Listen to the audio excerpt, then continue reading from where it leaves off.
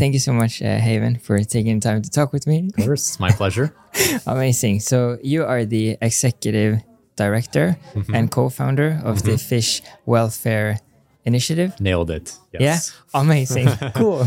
Okay, which you started because you attended a charity entrepreneurship incubator. Correct. Amazing. Okay, so now that we know that, I think we can basically just jump like straight into. I actually want to know like how. Or like, okay, so most of the episode will maybe be about fish because that's what you work about now. But like, how did you get there? And like, how did you end up in charity entrepreneurship? And for the people that don't know, what is like charity entrepreneurship? Sure. So many questions, I know.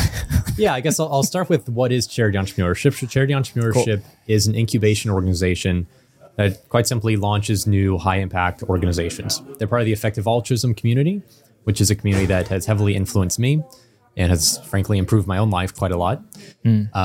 So they're really focused on kind of doing as much good as they can and thinking kind of rigorously about how to do that. Yeah. My story and interaction with them goes back to my college days. So, I was studying philosophy and computer science in university in the US, which, I thought was a super unique combination, but now everyone else in EA does it. So now it's like, okay, not as cool as I once thought, whatever. Yeah. But I was very passionate about doing good for the world and specifically about animal rights and ending factory farming in our lifetimes. And I was influenced by 80,000 Hours, which is kind of career advising, another effective altruism organization that kind of gives advice, especially to young people, about how we can do the most good with our careers. Cool. So I went through kind of a process that they had of like looking at different options I thought would be good. So I thought about like working for different animal rights organizations like Mercy for Animals, for instance. I thought about working for organizations that help people in extreme poverty. I applied to several, heard back from none of them, except for charity entrepreneurship. So I applied there because I thought I'd be a good fit. I liked entrepreneurship. I had led my local animal rights group and my local effective altruism groups at that college. But I was still just an undergrad student. So I was quite surprised actually when I was accepted into the program. It's like, really? Like, I'm the best you can do? Like, you want some 22-year-old undergrad kid to start a new organization? Okay, I'll do it. But like, you've been warned, right? So right after I graduated, a week later, I packed my bags and moved to London. On a personal note, I kind of like became a nomad at that point. I've been kind of living out of 2 backpacks ever since. It's been quite rewarding for me. And then I did the incubation program there. It was just 2 months and really just 1 month of classes. They teach you like all the stuff you kind of need to know. It's like budgeting, hiring, firing, strategy, fundraising. That's all important. But really the most important thing they, I think, give to a lot of people like me who kind of were like, really, can I really do this? Is kind of the confidence to believe in yourself, to believe that you can do it, to know that like you've been selected out of the 200 people who applied to this, that they think you have what it takes to launch an organization. Because I never would have had the audacity to launch an organization working to reduce the suffering of farm fish. I grew up in Illinois in the US. Like there's no oceans there. Like I didn't know anything about fish really. I cared about them philosophically, but never kind of emotionally. I've had to learn a lot since starting. So I never would have thought that I could do this without their support. So shameless plug. Would recommend people, if you're interested in kind of going down the career path I've gone down so far, I'd check out charity entrepreneurship. I think they have a pretty good program and they can help you achieve pretty good impact. Nice. Yeah. I also met like a lot of people who either went through the incubator or who works at charity entrepreneurship. And I also super agree. Like, that's a great place to be, I think. If you get in. Yeah. If you get in and now I wonder like if I would have gotten in with because they have like 1,000 people applying now, very, very competitive. Yeah. Sometimes like, I probably wouldn't have made it if I applied this year. But it's worked out pretty well. You never know. Yeah. So how did it work out? What happened after?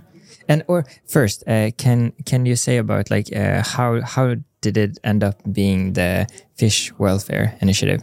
Like why not something else? Yeah. So the way it works with charity entrepreneurship is that you can show up either with your own idea or without an idea. I didn't have any ideas really when I got involved. I kind of wanted to do as much good as I could for the world. I was kind of open whether I worked like to help humans or help non-human animals. Though I had a special place in my heart for non-human animals because that's kind of where more of my activism had been focused previously. Yeah.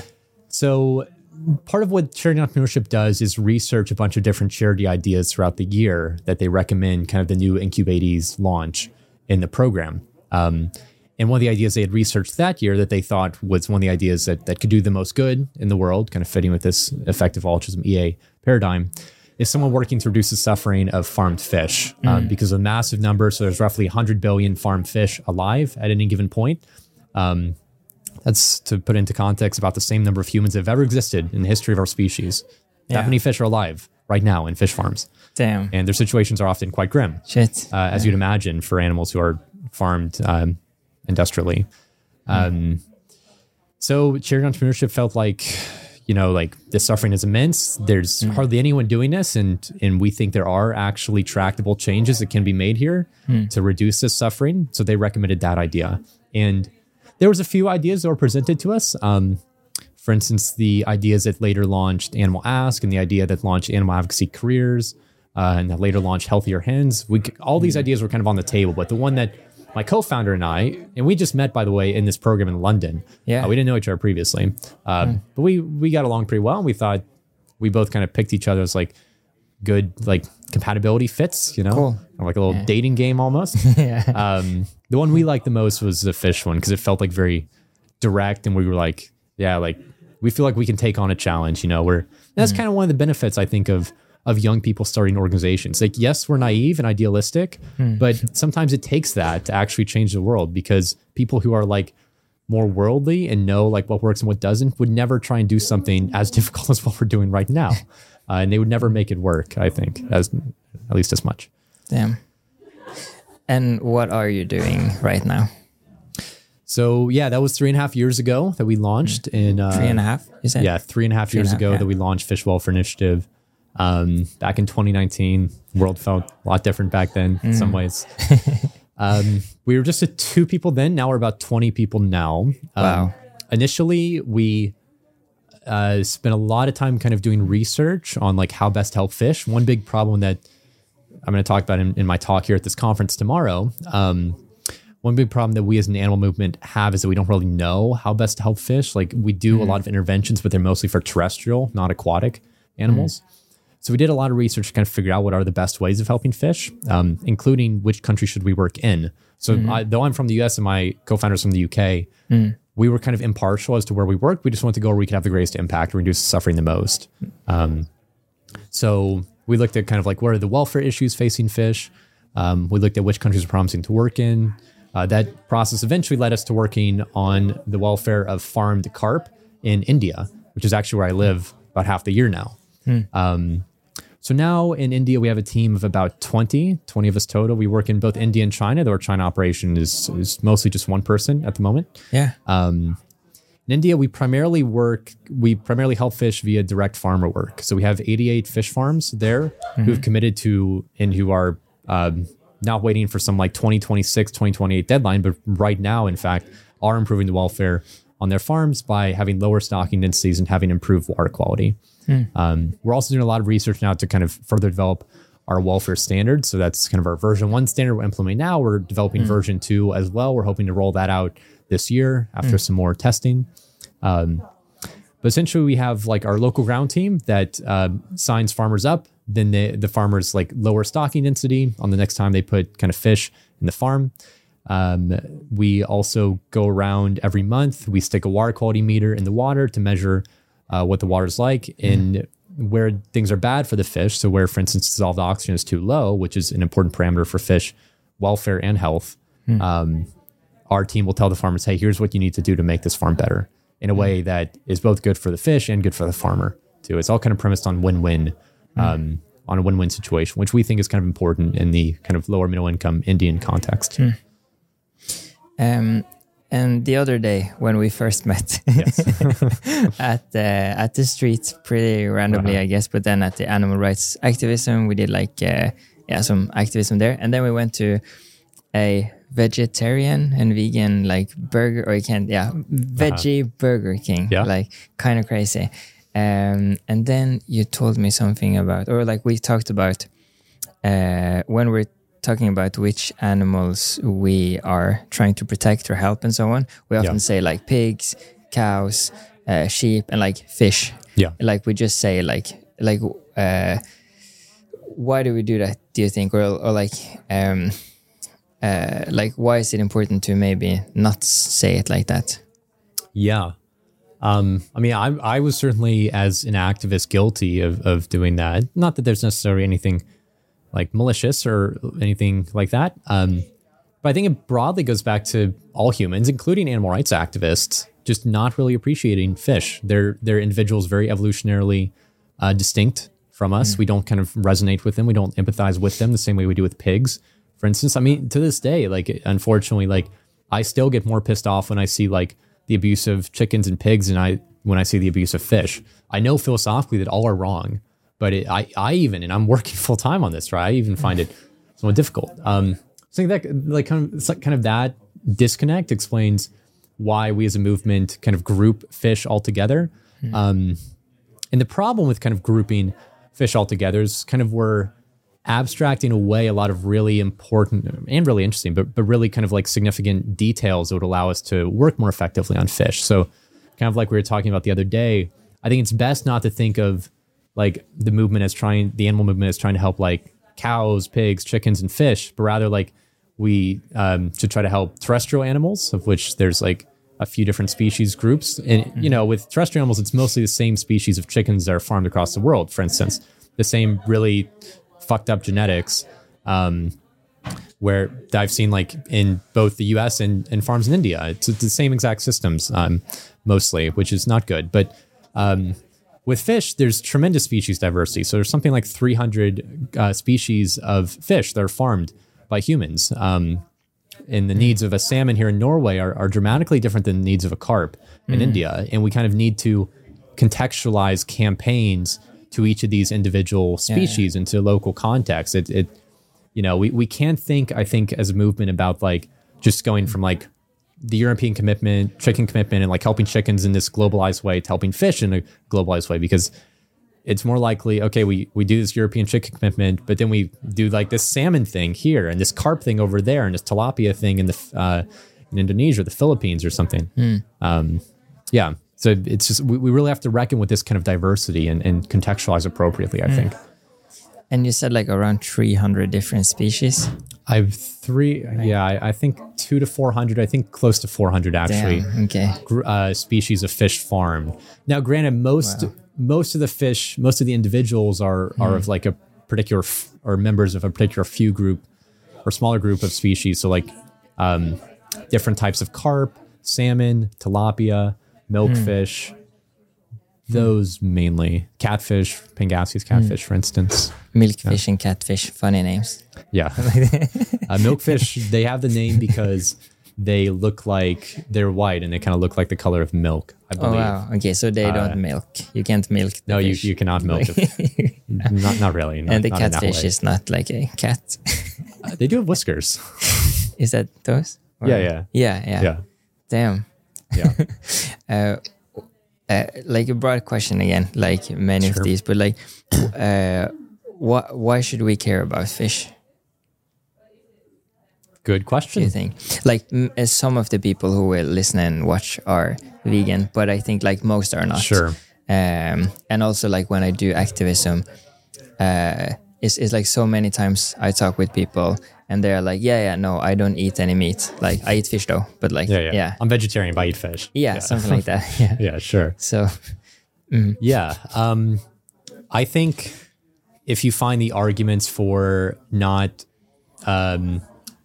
consuming terrestrial animals compelling, I think you should also find the arguments for not consuming aquatic animals compelling. And I think you should find both those arguments compelling. I mean, what I personally resonate with is that, yes, these animals, these aquatic and terrestrial non-human animals, they're not like us in many ways, but other humans aren't like us in many ways, right? Like other people look very different than me, or they like think differently, or have a different. I live in a totally different culture now in India than the culture I grew up in. But that doesn't mean that they value any morally less. And like what I've become fairly convinced of, especially with my studies in philosophy, that, to kind of, let's see if I get the quote right, like to quote Jeremy Bentham, right? It doesn't matter whether they can like talk or reason. What matters is, can this individual suffer? And so then, we have to ask, well, can these animals suffer, right? This is kind of an empirical question in a way. Some philosophy, I think, needed too, but the best science we have shows that, yes, like the animals that humans commonly farm, they can feel pain, they can suffer, and they do suffer quite a lot. And this also goes to fish. There was this fish pain debate, like do fish really feel pain? Now it's largely settled where there's no experimental research showing that fish don't feel pain. In fact, all the experimental research that kind of fish pain researchers and biologists have done show that actually there is good evidence that fishes do feel pain. And evolutionarily, it makes sense that they would feel pain. So I guess kind of like the one-liner here is just because an individual is different from you doesn't mean they matter less. Like the history of our species is a history of kind of, degrading the moral value and inherent worth of the other because they're not like us. We think they're different. So we think they don't matter. And we're doing the same mistake with other animals, and especially with fishes nowadays. And kind of like, insofar as kind of like our work is very kind of like incrementalist on the ground with farmers and kind of like based on win-wins. But insofar as it's like part of a big moral movement, like I really want people to appreciate this and kind of to understand that we need to treat these animals better. And if one decides that, I agree with you. Hopefully, everyone. Like what are like some of the next steps? Like what can you do to like help fish? Yeah. Well, not creating... So here I must kind of decouple my personal views from the views of the organization. Fish Welfare Initiative, the organization I co-founded and am currently the executive director of, is not a vegan vegetarian organization, quite strategically so. We think that kind of the best way we can reduce animal suffering is kind of being a bit agnostic about the question of whether people should eat these animals or not, but rather like people are going to eat fish, people are going to farm them. That's going to be a reality for a while, at least. And we want to make the lives of these animals better. So if you want to get involved with kind of the work we do, I recommend checking out our website. You can sign up to our volunteer form, fwi.fish/jobs. You can see kind of our volunteer database there. I'd encourage people to sign up if they're interested. Cool. Other organizations people can look at are the Aquatic Life Institute, AOI.fish, Euro Group for Animals, Aqualia. Now, thinking that's one way of helping fish is kind of getting involved in volunteering with organizations or donating to organizations. That's really important. Like maybe you don't know how to reduce the suffering of fish, but fortunately other organizations do, and kind of you can donate to empower them. But there are other ways as well, thinking about like what you as a consumer can do. This is where my personal views kind of differ from the official line of the organization. Don't eat the animals, I would say.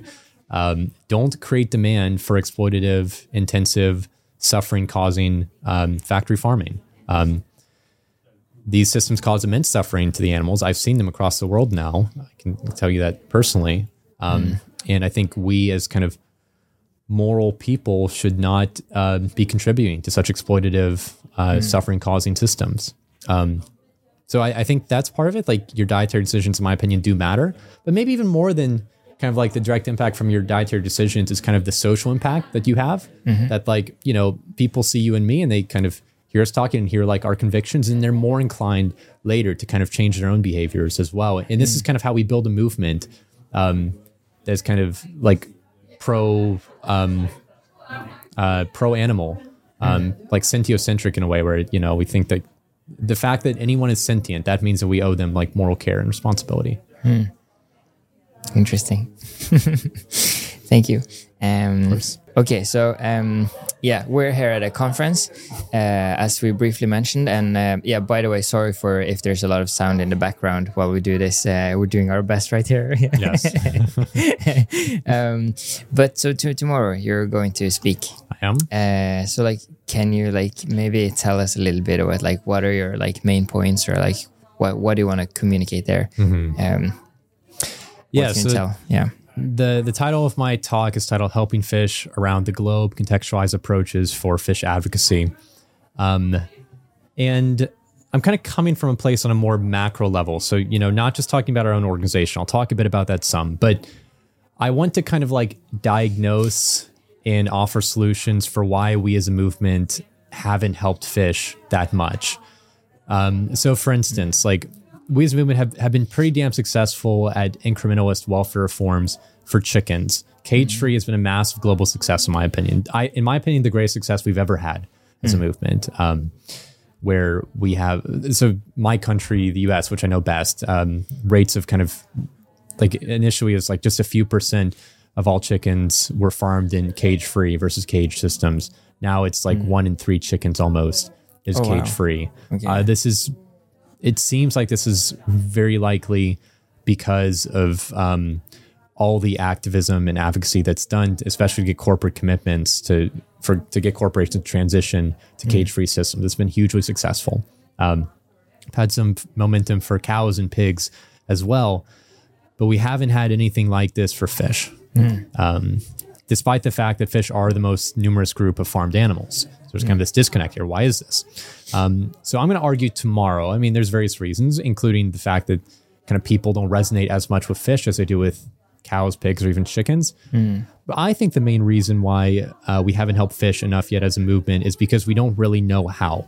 We don't have the right interventions yet. With chickens, it's fairly obvious, for instance, that getting them out of a battery cage, and for those listeners who don't know, this is kind of the dominant system for farming chickens, where they have 3 to 5 chickens roughly in a cage about the size of an A4 sheet of paper. It's horrific. It's a torture operation as far as I'm concerned. It's very obvious getting those animals out of cages is good for their welfare. There's not as obvious kind of changes to make in fish farming systems, either because like they're harder to make, or because kind of the industry is kind of less obvious for us to understand it. Like fish are different. They have different needs. It's not as obvious to know that we need to improve the oxygen levels or decrease the ammonia levels in a fish farm for fish, because those needs aren't super intuitive to us, like kind of getting an animal out of a cage is. So I'm going to argue that we kind of have failed fish in part because of a failure of intervention development. And then I'm going to kind of talk about what this looks like to do effectively across the globe. So like we were talking earlier, fish are a tremendously diverse group of farmed animals. And the ways that salmon are farmed here in Norway are very different than the ways that carp are farmed in India or milkfish are farmed in the Philippines. So I'll talk about like kind of what are the different features of these different countries and kind of what modes of advocacy are kind of best suited to different country contexts. And that will, unfortunately, I think need to be like quite diverse and quite contextualized. And that's unfortunate because that means kind of we're going to have to create like different campaigns in different countries a lot. I think there can be some like more unified like cross-country campaigns. And we have some ideas about how to do that in Asia in particular. Yeah. But we won't, I think, be able to scale kind of like a welfare ask, at least for fish, as we have like cage-free for chickens. Do you have any examples of that, or like in different countries, or maybe Norway, or maybe Asia, of like different ways to improve, like you mentioned? Yeah, so I'll give a few examples. So what we do in India is improving the water quality and decreasing stocking density for carp there. That's all premised on kind of win-win approaches. Another approach that has been tried, I believe in the UK, is trying to get greater enforcement for pre-slaughter stunning. So what happens currently in the UK is I believe they have some regulation requiring that fish are stunned before they're killed, as I believe is the case in Norway as well. But it doesn't seem to be enforced very well. The stunning is super sloppy, leaving a lot of the fish not fully stunned and bleeding before they're like eventually killed, which is a horrific way for them to die. So they focus more on kind of that welfare ask there. Another kind of campaign I've seen that Compassion World Farming worked on in Scotland was they just asked for a moratorium on future salmon farms there. So kind of a bit different from like the welfarist asks that like we have, or like pre-slaughter stunning, but they're just asking like, okay, don't farm any more of these animals. That's so interesting. Where did you say? Scotland. Scotland. Yeah. Okay, so like a moratorium of like specific places around Scotland? No, in the whole, I mean, it's a very big ask, right? That has not been successful. Yeah. But that's super hard. Yeah, that was kind of what they were going for there. And kind of thinking more broadly about the movement, I think sometimes we're almost over updating based on the success we've had for chickens, and that like we kind of think like we have to like always take like a very welfarist perspective, and that's what we've done, and I think that's the right move for India. But I don't think that's necessarily, and I'll talk about this tomorrow, I don't think that's necessarily the case for all like kind of context where humans farm fish. I think there's contexts like Scotland, but maybe even more so Norway, where kind of more abolitionist, industry weakening approaches could be more promising. Do you know anybody in Norway who works with this, by the way? Who works on fish? Yeah. Do I know? The Norwegian Animal Alliance. The same starts with a D. Dyrevernalliansen. Wouldn't even attempt it. Of course, yeah, they do. Yeah, they've done some research. May have done some campaigns as well. But I've been quite impressed with the research they've done. Nice. But we need more. That's only one organization, and that's totally inadequate for the scale of the problem, in my opinion. Do you know what's stopping people from coming into the movement? Or like how we can get more people to help animals, like in general, or fish specifically? Yeah, I mean, so I think broadly we should think of the animal rights movement as a social change movement, and as a social change movement, we need to grow. We need to mobilize a lot more people, both kind of like grassroots activists who will do like crazy protest stunts, but also kind of like professionalized people who will kind of like have jobs like I do, where we're kind of like in the weeds and working very collaboratively with industry, working collaboratively with farmers as we do. So as for how we can grow the movement, I mean, various thoughts, like in terms of like growing the more like professionalized sector of the movement, I think we need to make it kind of like a more viable job opportunity for people in many contexts. Like in many countries in Asia, they just like animal advocacy is not seen as like a real career path that you could go into, or that you could kind of tell your parents about and not get like yelled at for. So I think some work needs to be done there. I think like specifically the sort of thing I'd be interested in is kind of going to universities, say in India where we work, and kind of like presenting, hey, here's the work we do, but we're just like one part of this whole broad animal movement. There's many career options here where you can kind of make your whole career. You know, it's activism, but it's also paid, and you can support a family with this. This is a path that you smart, young, progressive people can pursue, and that you ought to consider. I mean, I know from my own life, it's been incredibly meaningful. My life is so much richer because of the connections I've made in the movement, and kind of the opportunity to fight for something much bigger than myself. Wow. Do you have any other thing related to fish which you think is nice to talk about? Just that fish are the next frontier of the animal movement, and we need to innovate. I think kind of like one speaker said earlier, sometimes we can be kind of too arrogant in our approaches in a movement. Like, oh, we've got this figured out. Unfortunately, I think effective altruism kind of leads to a lot of this, where like we become over certain in things that kind of like seem measurable, but it's kind of unclear what their long-term effects are sometimes. I think we should kind of always be humble, and probably like we should learn from the successes of terrestrial animals and the failures of kind of the terrestrial animal side movement, but we should also innovate and try things that haven't been tried before.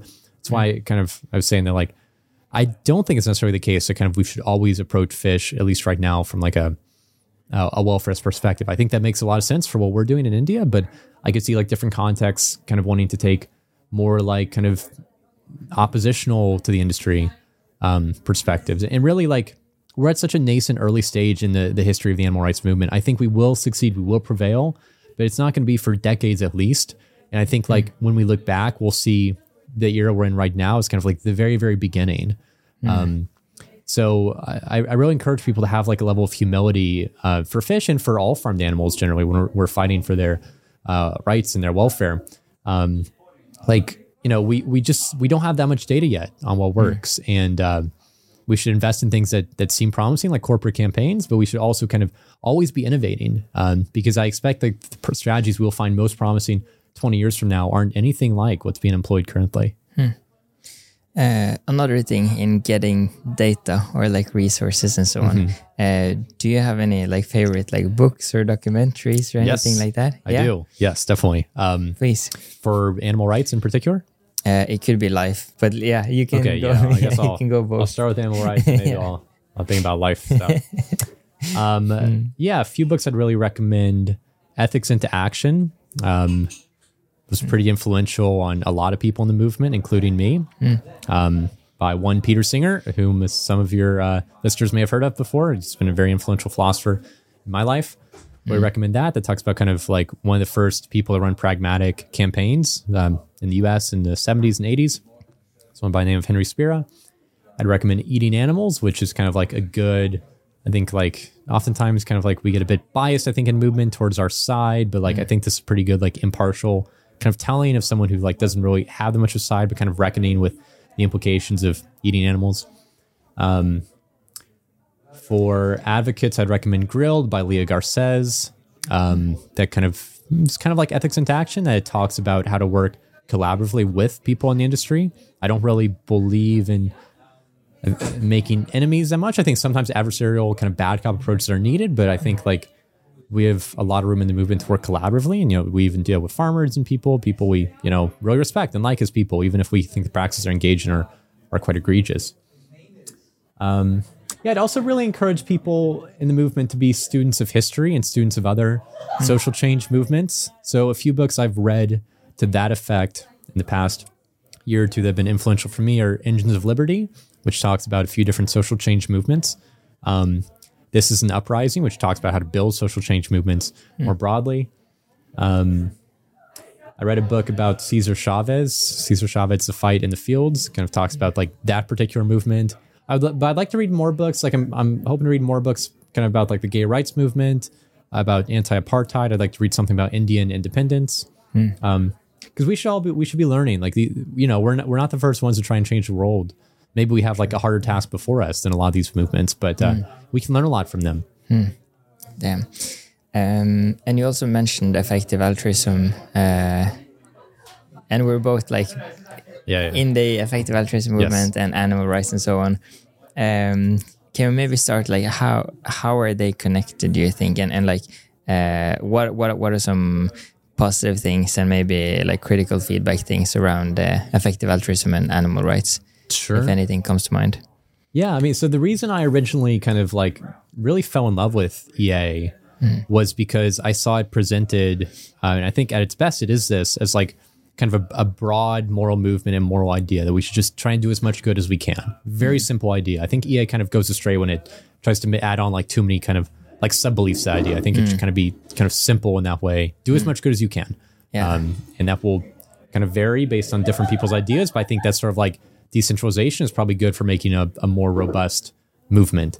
But yeah, so I was compelled by EA because it had this like broad like moral movement thing going for it, but especially with that, it took animal advocacy seriously. It wasn't speciesist. Like I see species kind of discriminating based on this species membership of an individual, which I think is kind of unjust to do. Yeah, I saw it was like, you know, advocating for the well-being of humans who are suffering extreme poverty, but also for non-human animals. And that's exactly how I feel too. Is like, you know, we shouldn't like have these things competing against each other. They're suffering with humans, they're suffering with non-humans. These are all issues we should be fighting for. And I kind of like the idea of something more broad that kind of talked about like altruistic, like do as much good as you can, but kind of don't be partial about, you know, don't just work with humans close to you, but don't even just work with kind of species who are the same as yours, but, you know, extend your moral circles more broadly.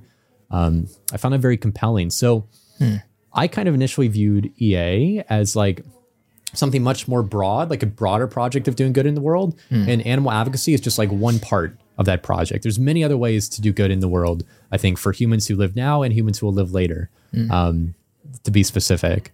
But I kind of see animal advocacy as like one part, even though kind of in practice, they function as two distinct communities. Okay, nice. So, and do you have anything that you're like critical of in the community? Yeah, lots of stuff. Those of you who have been following effective altruism lately will note that it has not been a really good past 5 months or so for the community, unfortunately. It's been tough. Yeah. It's been a rough time. I mean, I'd first note that like this is a community that I really fell in love with and cared deeply about. I launched a university group, a university effective altruism group in the US when I was 20. And that was like honestly the best thing I did the whole time I was in college. Like it was really meaningful for me. I met some of my closest friends there, people who are fun, but also deeply altruistic and kind. That was great. EA's done a lot to make my life better. So I like the criticisms I have, I think come from a place of like, I fell in love with this thing, and I will always love the idea. And I think lots of us, whether or not we're involved in the EA community, will always believe that we should do as much good as we can. I don't need an EA t-shirt, an EA conference to believe that. Community is very helpful, but like, I will always be fighting for a better world regardless. And I know so many other people who are in the EA community will be the same. Yeah. I think the flaws we see in EA and kind of like some of the scandal, right, that we've seen in the past few months is not from something inherently bad about the idea, which in my opinion is almost unassailable if you have a particular like view on philosophy. Do as much good as you can. That's it. Or at least that's what I think it ought to be.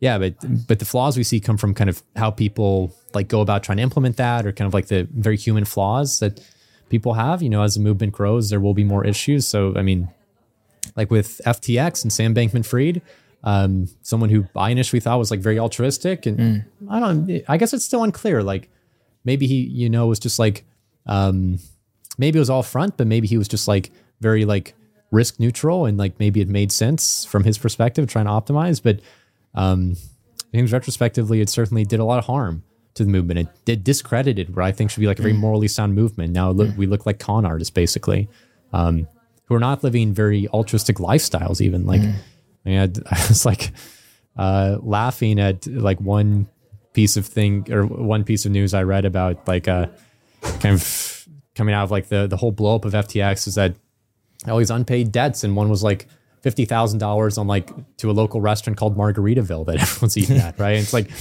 kind of luxury like that is just very far from kind of the very frugal, humble movement that I originally got involved in, where, you know, like we're very influenced by like the ideas of Peter Singer and the book The Life You Can Save, particularly, and like not trying to spend any money unnecessarily so we could give it away to people who need it much more than we do. As people like you and me are essentially rich by global standards.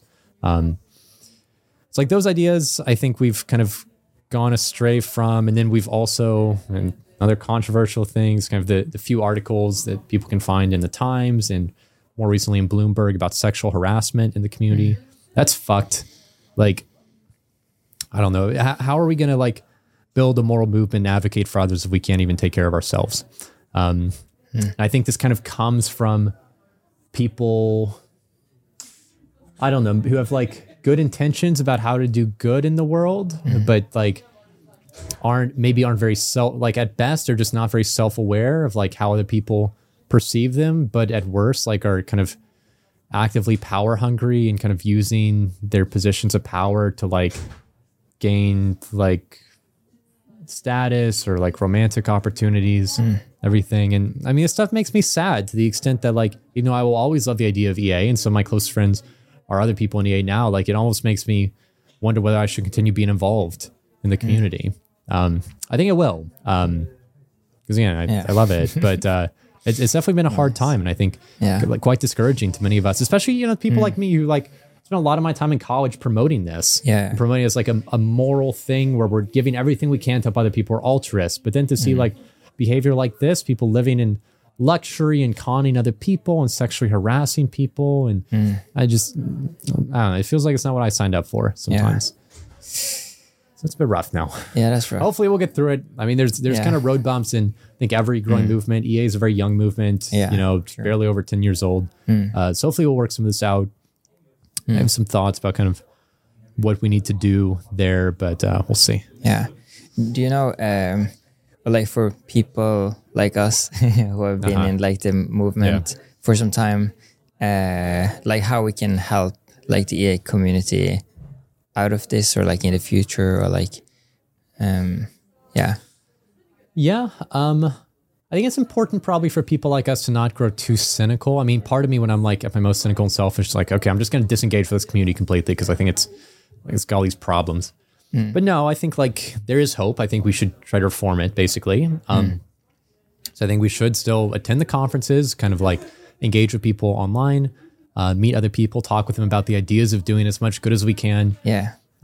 Cool. I think having like kind of like really concrete ways that we do good in the world is really important now in EA. Because I think a lot of where we've kind of gone astray in some ways is often tied with like very theoretical like ways of doing good, like particularly like preserving like or safeguarding the long-term future of humanity, which is like very like the inventions are all very like unproven and unprovable, frankly, whether they're actually like going to do good in the world.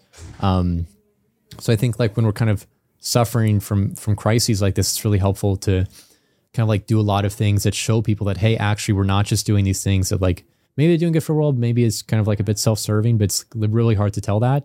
But no, like actually, you know, by improving the lives of fish on fish farms, we are making a tangible difference in the world right now that people can see. Or by giving money to people in extreme poverty, like we are making a difference. That kind of builds moral credibility in the movement. So I kind of think there maybe ought to be, especially now, like more of a focus on these like more proven cause areas. Do you have any last thoughts, comments? Compliments, criticisms. Yeah. I like Norway. It's great. Well, it's a bit chilly up here, but aside from that, it's great. I just came from India before now, so it's been quite the temperature change. Yeah. But on a more serious note, I'd really encourage any of you all who kind of are interested in, you know, you kind of resonate with this message of reducing suffering for all animals, humans, and other non-human animals. I'd encourage you to think about getting involved in the animal movement. So, you know, I studied philosophy and computer science. The computer science, at least, was, you know, that doesn't seem like it's necessarily a thing that like one does before they become like a professional advocate for animals. But ultimately, like I didn't need the specific computer science skills. They've been sometimes helpful, but more what I needed was like kind of the ethical commitment to the cause, but also just like having good generalist skills, being a good communicator, a good writer, good at organization.